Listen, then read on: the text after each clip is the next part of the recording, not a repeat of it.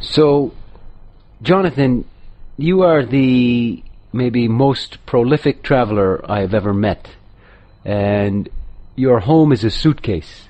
So how do you live out of a suitcase like that? I wouldn't really say my home is a suitcase, but I think that people really hold on to their possessions a little bit too much, and people think that they need to have their favorite books nearby when they probably will never even read it again. And I really don't think it's necessary to have all of those things there.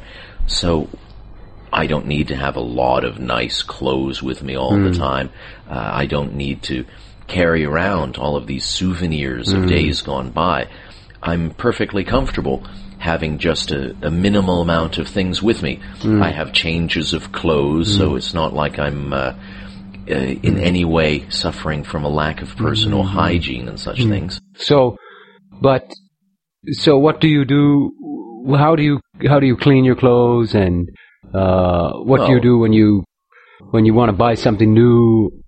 Well, I find that, in fact, I don't often buy so many things when I travel. I buy the necessities, but I try to keep everything small in size. So, for example, I have one small little pack that has shampoo, conditioner, and body soap, and I can, in fact, fill it up from a lot of hotels, which offer those things to their guests. I can have a little bar of soap. I have a small towel to travel with.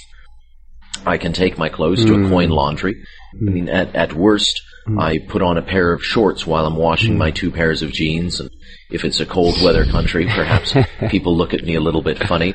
But being Canadian and descended from cold weather countries, I don't have a difficulty with it.